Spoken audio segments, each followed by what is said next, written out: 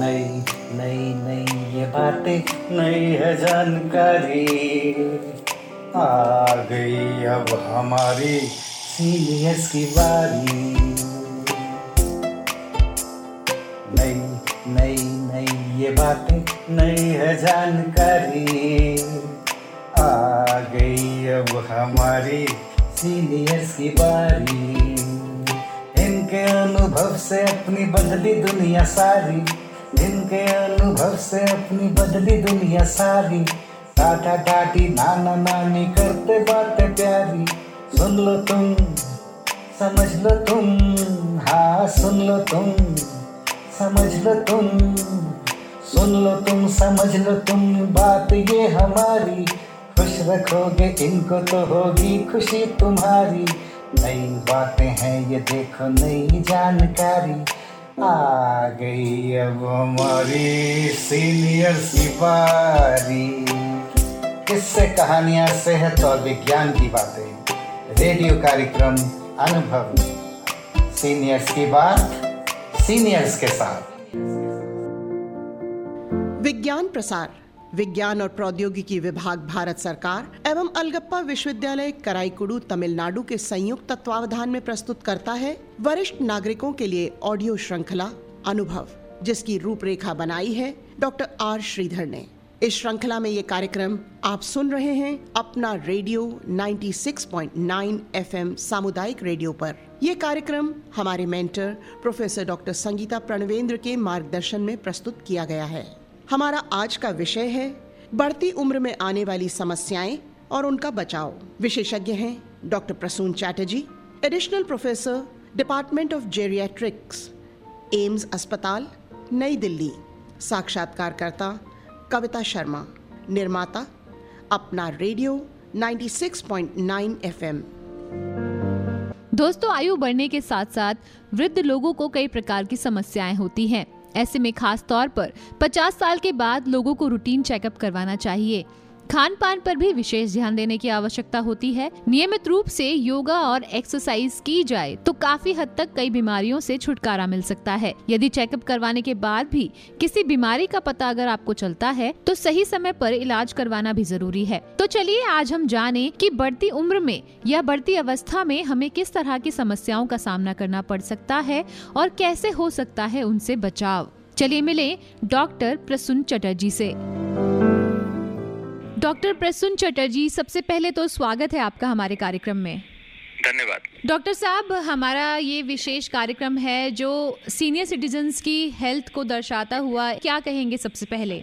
देखिए, हम लोग किताब से, गूगल से बहुत कुछ सीखते हैं आज के जमाने में, लेकिन जीवन का जो शिक्षा है, जो हर पल एक सीनियर सिटीजन को मिल चुका है throughout their life course, उसका कोई कंपेयर नहीं हो सकती है। क्योंकि जिंदगी के हर पल आप जो सीखते हो वो एक्सपीरियंस कोई किताब में नहीं लिखा होता है, and that is a very very individualistic learning, जिसको हम एक्सपीरियंशियल लर्निंग भी कहते हैं। तो उम्र के साथ साथ जो एक बड़ा लर्निंग ये है कि इन्होंने जिंदगी को हर तरह से देखे है। इन्होंने हैप्पीनेस देखा है, इन्होंने दुख देखे हैं, इनके जीवन में बहुत अप्स एंड डाउन्स आए हैं। तो they are emotionally much more, I will say, resilient. इनके लाइफ में इनके सामने बहुत ऊपर नीचे भी होता है, तो that usually don't affect them ऐसे।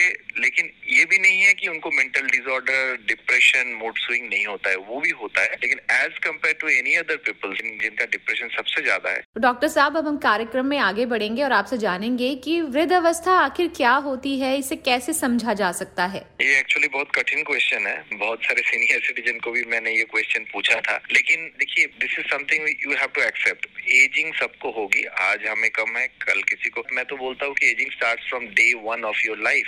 मैं जब बोलता हूँ कि मेरे बेटी 4 साल उम्र के, अंग्रेजी में हम बोलते हैं 4 years old, तो बेसिकली एजिंग तो डे वन से स्टार्ट होती है। लेकिन ऑफ कोर्स उम्र के साथ साथ इन लोगों को इन लोगों को भी कुछ कुछ चीजें एक्सेप्ट करना होता है।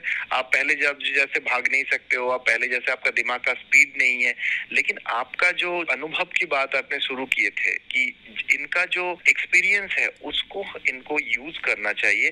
So number 1, they should accept their ageing process कि घुटनों में थोड़ा दर्द हो रहा है, बाल पक रहा है, चलने का गति थोड़ा स्लो हो गया। ये सब चीजें को एक्सेप्ट करते हुए भी हम बहुत कुछ कर सकते हैं। अगर हम चीजें को एक्सेप्ट करते हैं कि हाँ एजिंग हमें हुआ है, हम कुछ एक्सेप्ट करेंगे, लेकिन इसके मतलब ये भी नहीं है कि लाइफ को हम एंजॉय नहीं कर सकते। लाइफ को आप पूरी तरह एंजॉय कर सकते हो, बट आपको एज के साथ साथ अपने आप को भी सिंक करते जाना है। इसमें एक जैसे मैं एग्जांपल दूं, लेकिन हम लोग स्पेशली मेडिकल साइंस में बीइंग ए जेरियाट्रिशियन में एक चीज कहूंगा कि एजिंग को हम फास्ट से स्लो पेस में ले जा सकते हैं। इसके मतलब क्या है कि 70 साल उम्र के कोई बाबा या माता जी वो अगर प्रॉपर अपने शरीर को मेंटेन करे, हेल्दी खाना खाए, रेगुलर एक्सरसाइज करे, हैप्पी रहे, स्ट्रेस से दूर रहे, मेंटल एक्सरसाइज करे, तो देखा गया स्टडी में कि 70 साल के उम्र के आदमी भी 60 साल की तरह बिहेव कर सकते हैं, 50 साल की तरह बिहेव कर सकते हैं। So that is very interesting, right?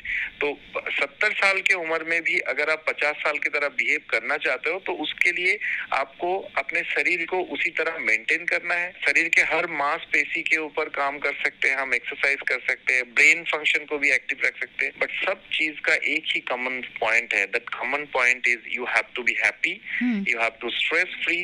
जितना आप रैंडम इवेंट ऑफ लाइफ को विश अवे कर सकते हो, मतलब जिसके ऊपर स्ट्रेस ना लो, रैंडम इवेंट मतलब जिसके ऊपर आपका कोई कंट्रोल नहीं है, उस इवेंट को आप जितना आराम से छोड़ सकते हो उतना आप हैप्पी स्ट्रेस फ्री रह सकते हो। डॉक्टर, बिल्कुल happiness is the main key for everyone. आप एक इस तरह के डॉक्टर हैं जिनका जो संपर्क है ज्यादातर वृद्ध अवस्था के लोगों के साथ रहता है, तो सर उम्र बढ़ने के साथ साथ क्या क्या दिक्कतें आमतौर पर देखी जा सकती हैं? देखिए, उम्र के बढ़ने के साथ साथ दो अलग अलग, जैसे एक है जो नौकरी कर रहे थे कोई भी पोजीशन में, रिटायरमेंट के बाद उनके दिमाग में एक सोच चलती है कि मैं नौकरी कर रहा था, मेरा एक फिक्स सैलरी था, ऑब्वियसली पेंशन तो बहुत कम हो जाती है as compare to your usual salary. तो ये जो एक loss of confidence, loss of position, loss of dignity मन ही मन में शुरू होता है। That is a major problem because that is absolutely attitude of that elderly person.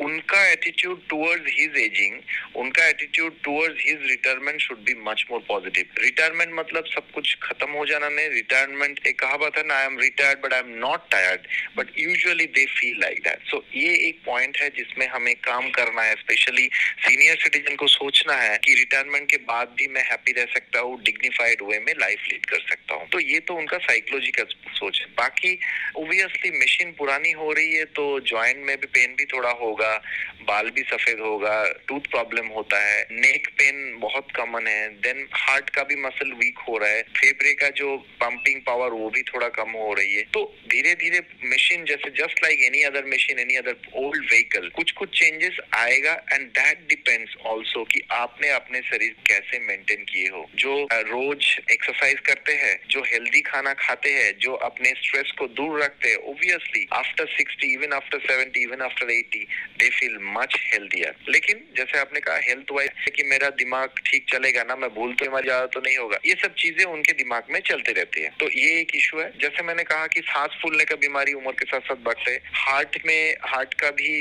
Vascular prop changes हम बोलते हैं, जिनका प्रेशर शुगर था प्रॉपर अगर कंट्रोल में नहीं था तो उनका हार्ट अटैक, ब्रेन अटैक होने का चांस भी उनके उम्र में ज्यादा होता है। Plus joint pain in some form, या तो लो बैक पेन या तो नी पेन तो बहुत ही कॉमन है। डॉक्टर साहब, हमें पता है कि एजिंग है वो आगे बढ़ेगी तो समस्याएं सब जानते हैं कि आगे चलकर हो जाएंगी, लेकिन क्या इनसे बचाव भी संभव है? जो सारी समस्याएं आपने बताई हैं, जरूर बचाव संभव है। मैंने सबसे बड़ी चीज है कि आदमी को ये सोचना है कि जो मैंने कहा, एक तो हमें एक्सेप्ट करना है हम एजिंग हो रहे, लेकिन साथ में अपने आप को जितना हम स्ट्रेच कर सकते हैं उतना स्ट्रेच करें। इसके मतलब क्या है, सपोज मैं 50 साल के उम्र में रोज मैं 5000 स्टेप लेता हूँ पर डे और उसमें मेरा सांस नहीं फूलता है, लेकिन मेरा जब लेट से 70 साल उम्र हुआ तब मैं वही 5000 स्टेप लेने में अगर मेरा सांस फूल रहा है, so you just modify, you take twice the same thing. तो मैं सीनियर सिटीजन को ये कहता हूँ कि आप एट ए स्टेज लंबा एक्सरसाइज करने का प्रयास ना करके वही 5000 स्टेप को हम 2 बार या 3 बार में करें, सपोज 2500 सुबह 2500 शाम को हम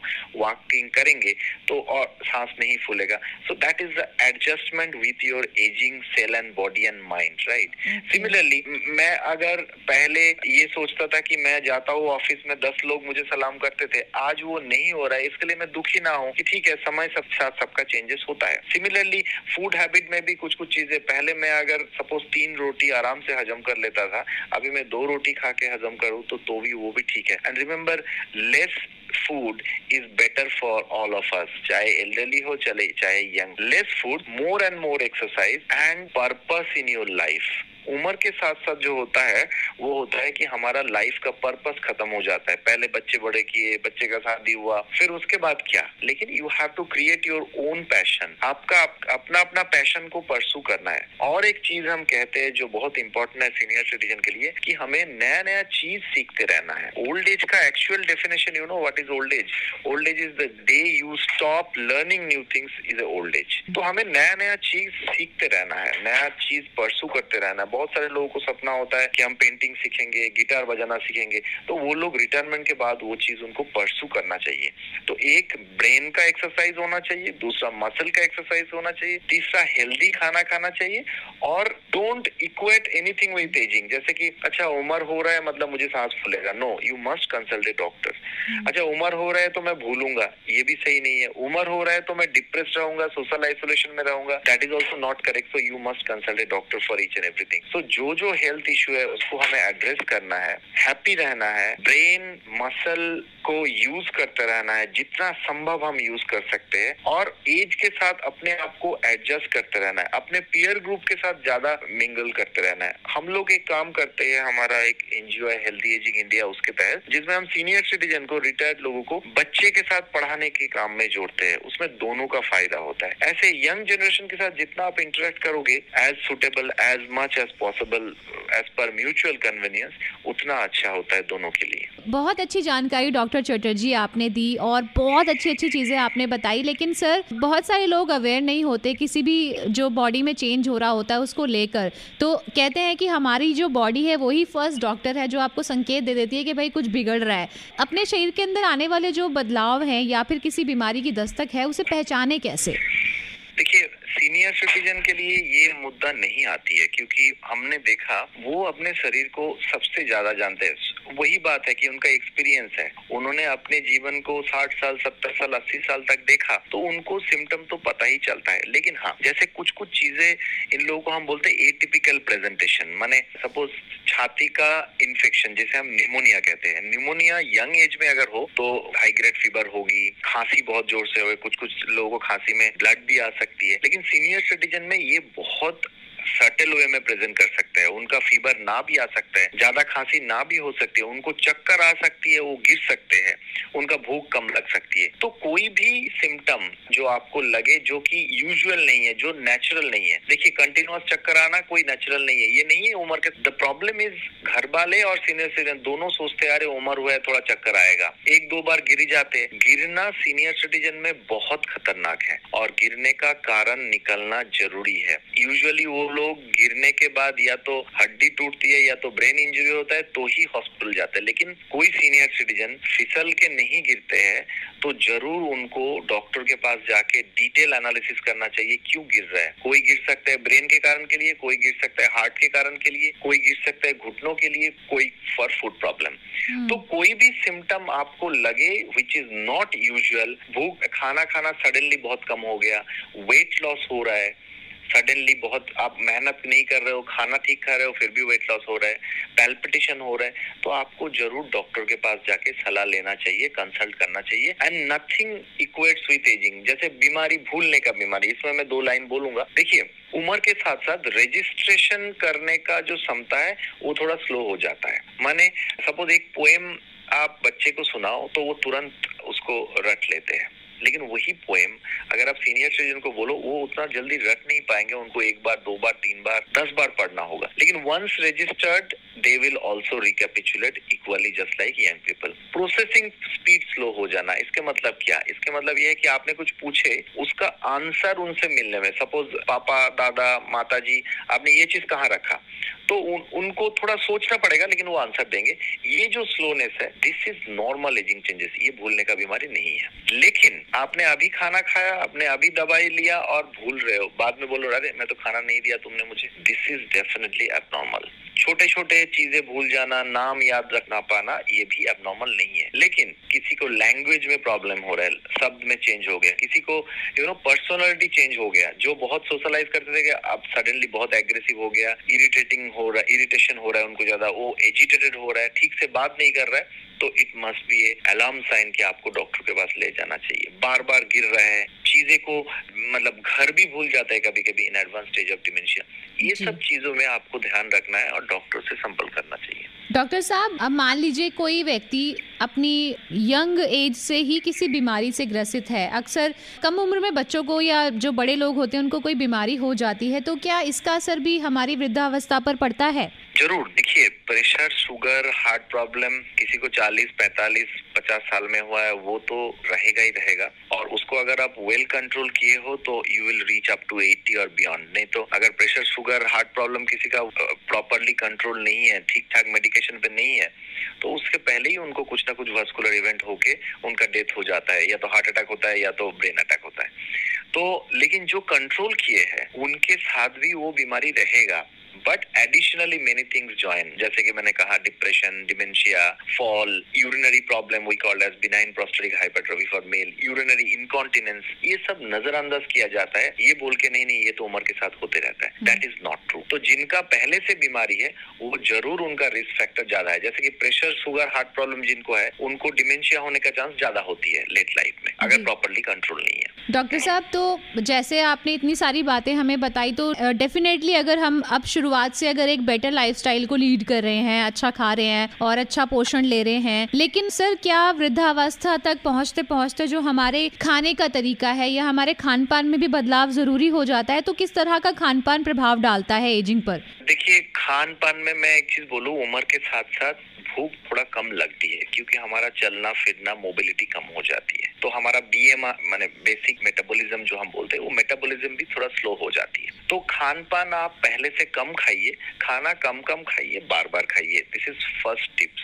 सेकंड इज प्रोटीन हमें ज्यादा लेना है, क्योंकि उम्र के साथ साथ मसल लॉस होता है, मसल को बनाने वाला है प्रोटीन, तो हमें प्रोटीन खाना ज्यादा खाना है। माने प्रोटीन दूध में है, प्रोटीन अंडे में है, protein nonveg most of the खाने में प्रोटीन है, पनीर में प्रोटीन है, चीज में प्रोटीन है, नट्स में प्रोटीन है, लेग्यूम्स में प्रोटीन है, दाल में प्रोटीन है, ये सब हमें खाने में रखना है। You have to take plenty of fruits, जो अवेलेबल फ्रूट्स है उसको आप खाइए, प्लेंटी ऑफ वेजिटेबल्स, और whole grain is better as compare to market में जो आपका एड चलते हैं, होल ग्रेन लेना बेहतर है, ना कि रिफाइन वाला ग्रेन। तो ये हो गया।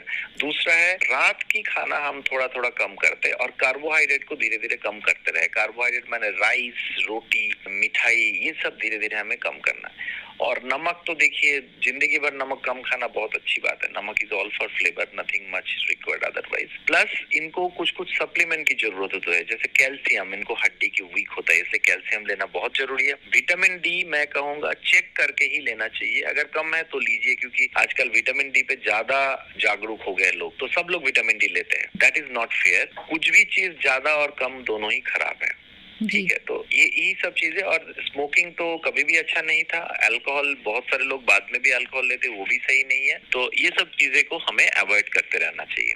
डॉक्टर साहब, मेरा सवाल अगला आपसे आपके लिए ही है कि sir, geriatrician is a very new term for me. मुझे आज से पहले पता ही नहीं था कि वृद्धावस्था के लिए या बुजुर्ग लोगों के लिए भी कोई डॉक्टर स्पेशल होते हैं जो उनको ट्रीट करते हैं। तो सर, आपने क्यों सोचा कि आपको यही डॉक्टर बनना है? और दूसरा सवाल मेरा ये है कि जब बुजुर्ग लोग आपके पास आते हैं इलाज करवाने के लिए, उनको शायद ये रहता है मन में कि हमसे बहुत ज़्यादा लोग बातचीत नहीं करते, और जब उनको आप ठीक फिट करके भेजते हैं, एक डॉक्टर की भूमिका को कैसे आंकेंगे? आपको कैसा फील होता है? देखिए, मैं तो geriatric medicine is my profession as well as passion. तो प्रोफेशन और पैशन जिनका सिंक होता है उनको तो खराब लगेगा नहीं। रही बात मैंने क्यों चुना, इसके ऊपर मेरा एक किताब है, health and wellbeing in late life. तो ये किताब अवेलेबल है, health and wellbeing in late life, जिसमें मैंने मेरे साथ पेशेंट का जो इंटरव्यू है, हर तरह के पेशेंट के डिस्कशन है, dementia, frailty, cancer in late life, successful ageing क्या है, बहुत सारे रियल लाइफ एग्जांपल देखे मैंने उस किताब को लिखा है। तो देखिए, जीरियाट्रिक मेडिसिन प्रैक्टिस जो है ये सिर्फ मेडिकल साइंस नहीं है, इसमें सोशल प्रैक्टिस है, फैमिली इशू है। सपोज सीनियर सिटीजन जो आप मेरे पास आए, मुझे ये देखना पड़ता है कि मैं जो दवाई लिखूं ये दवाई वो खाएंगे कि नहीं खाएंगे। सपोज कोई फॉरगेटफुल है, उनको दवाई लिख के तो फायदा नहीं है अनटिल अनलेस उनके साथ कोई है। तो जब मैं दवाई लिखता हूँ मैं सोचता हूँ क्या financially he is capable to purchase the medicine. So जब आप एक पेशेंट, हमारा सब्जेक्ट एक बहुत होलिस्टिक सब्जेक्ट है। ऐसे क्या होता है, यूजुअली आप मेरे पास कोई यंग लड़का आए, छाती में इन्फेक्शन है, हम दवाई देके उनको छोड़ देंगे। लेकिन एक 80 साल के बाबा अगर छाती में इन्फेक्शन है तो उनके साथ साथ उनको बहुत कुछ निकल सकती है जो हम एसेस करने की कोशिश करते हैं।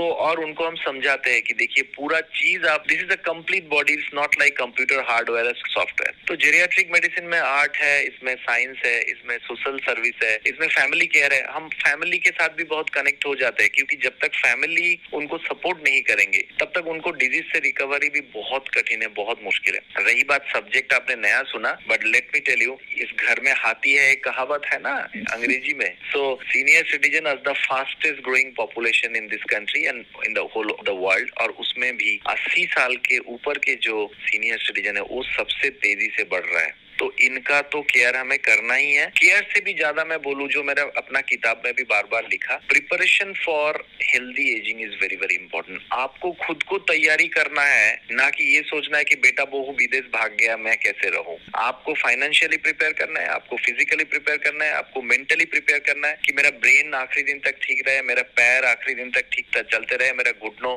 जवाब ना दे दे, मेरा हार्ट ठीक से पंप करे आखिरी दिन तक, मैं खान पान सही से करूं, इसके लिए मेरा फंड सपोर्ट चाहिए। एक स्टडी में देखा गया कि 80 साल के ऊपर के लोग जिंदगी में जितना हेल्थ में खर्चा किया है 80 साल के बाद उससे ज्यादा खर्चाते हैं।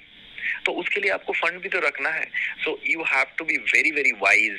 Preparation for healthy ageing is very very important, और ये सबका रिस्पॉन्सिबिलिटी है, सीनियर सिटीजन का भी है, फैमिली वाले को भी। जैसे मेरे मम्मी पापा मेरे साथ, आई एम लकी, सब लोग ऐसे नहीं है, तो मैं उनको तैयारी करूं। और इसमें मेरा जो रोल है सीनियर सिटीजन के लिए, बच्चे का बहुत रोल है। मम्मी पापा, बेटा बेटी, उनसे भी ज्यादा पोता पोती का रोल है। मेरी बेटी जब मेरे नानी से बात करती है तो उनका खुशी का कोई ठिकाना नहीं है। तो ये थोड़ा थोड़ा चीज, स्पेशली कोविड क्राइसिस के बाद न्यू नॉर्मल सिचुएशन में सीनियर सिटीजन का बाहर जाना ऑलमोस्ट बंद हो गया। तो उनको वर्चुअल वर्ल्ड में भी हमें लिटरेट करना है। They are not very literate, percentage देखेंगे तो उनको कंप्यूटर, स्मार्टफोन, इसमें भी लिटरेट करना है। एनीवे, आजकल वो लोग भी फेसबुक, बाकी सोशल मीडिया में जुड़ रहे हैं, वो अच्छी बात है। आजकल 70 साल के जो सीनियर सिटीजन है उनका स्कूल बैच का व्हाट्सएप ग्रुप बन रहा है, जैसे मेरे पापा का है, मैंने देखा। तो ये सब चीजें हमें करते रहना। This is a very complete package, और इसका जरूरत अभी बहुत है। धीरे धीरे लोगों में भी जागरूक हो रहा है।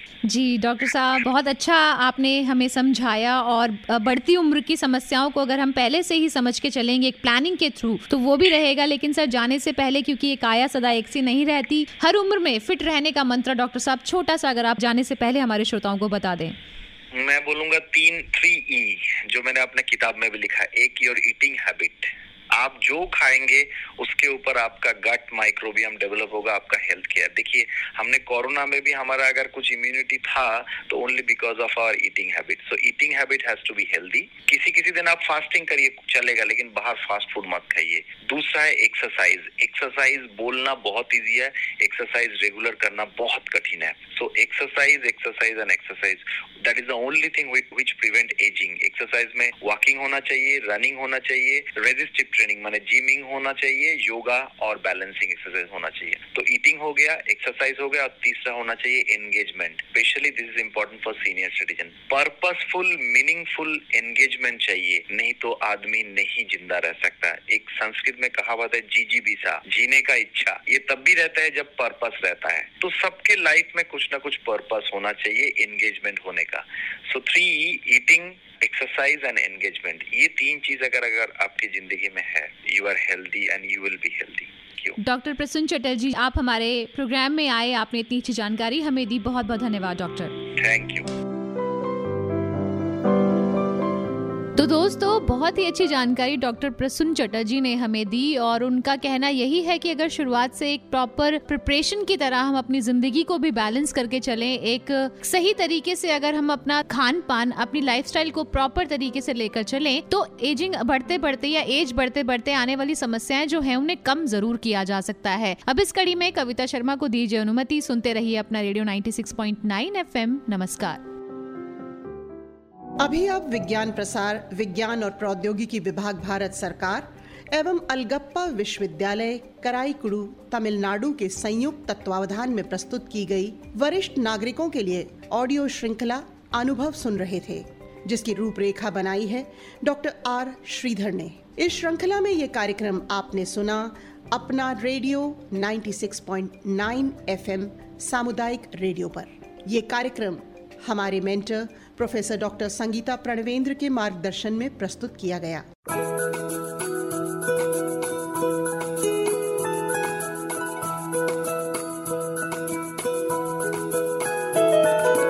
मेरी ख्वाहिशें, मेरे अरमान, मेरा बस यही सपना, जिंदगी में हर कोई समझे हम सफर मुझे अपना, अपना बस अपना।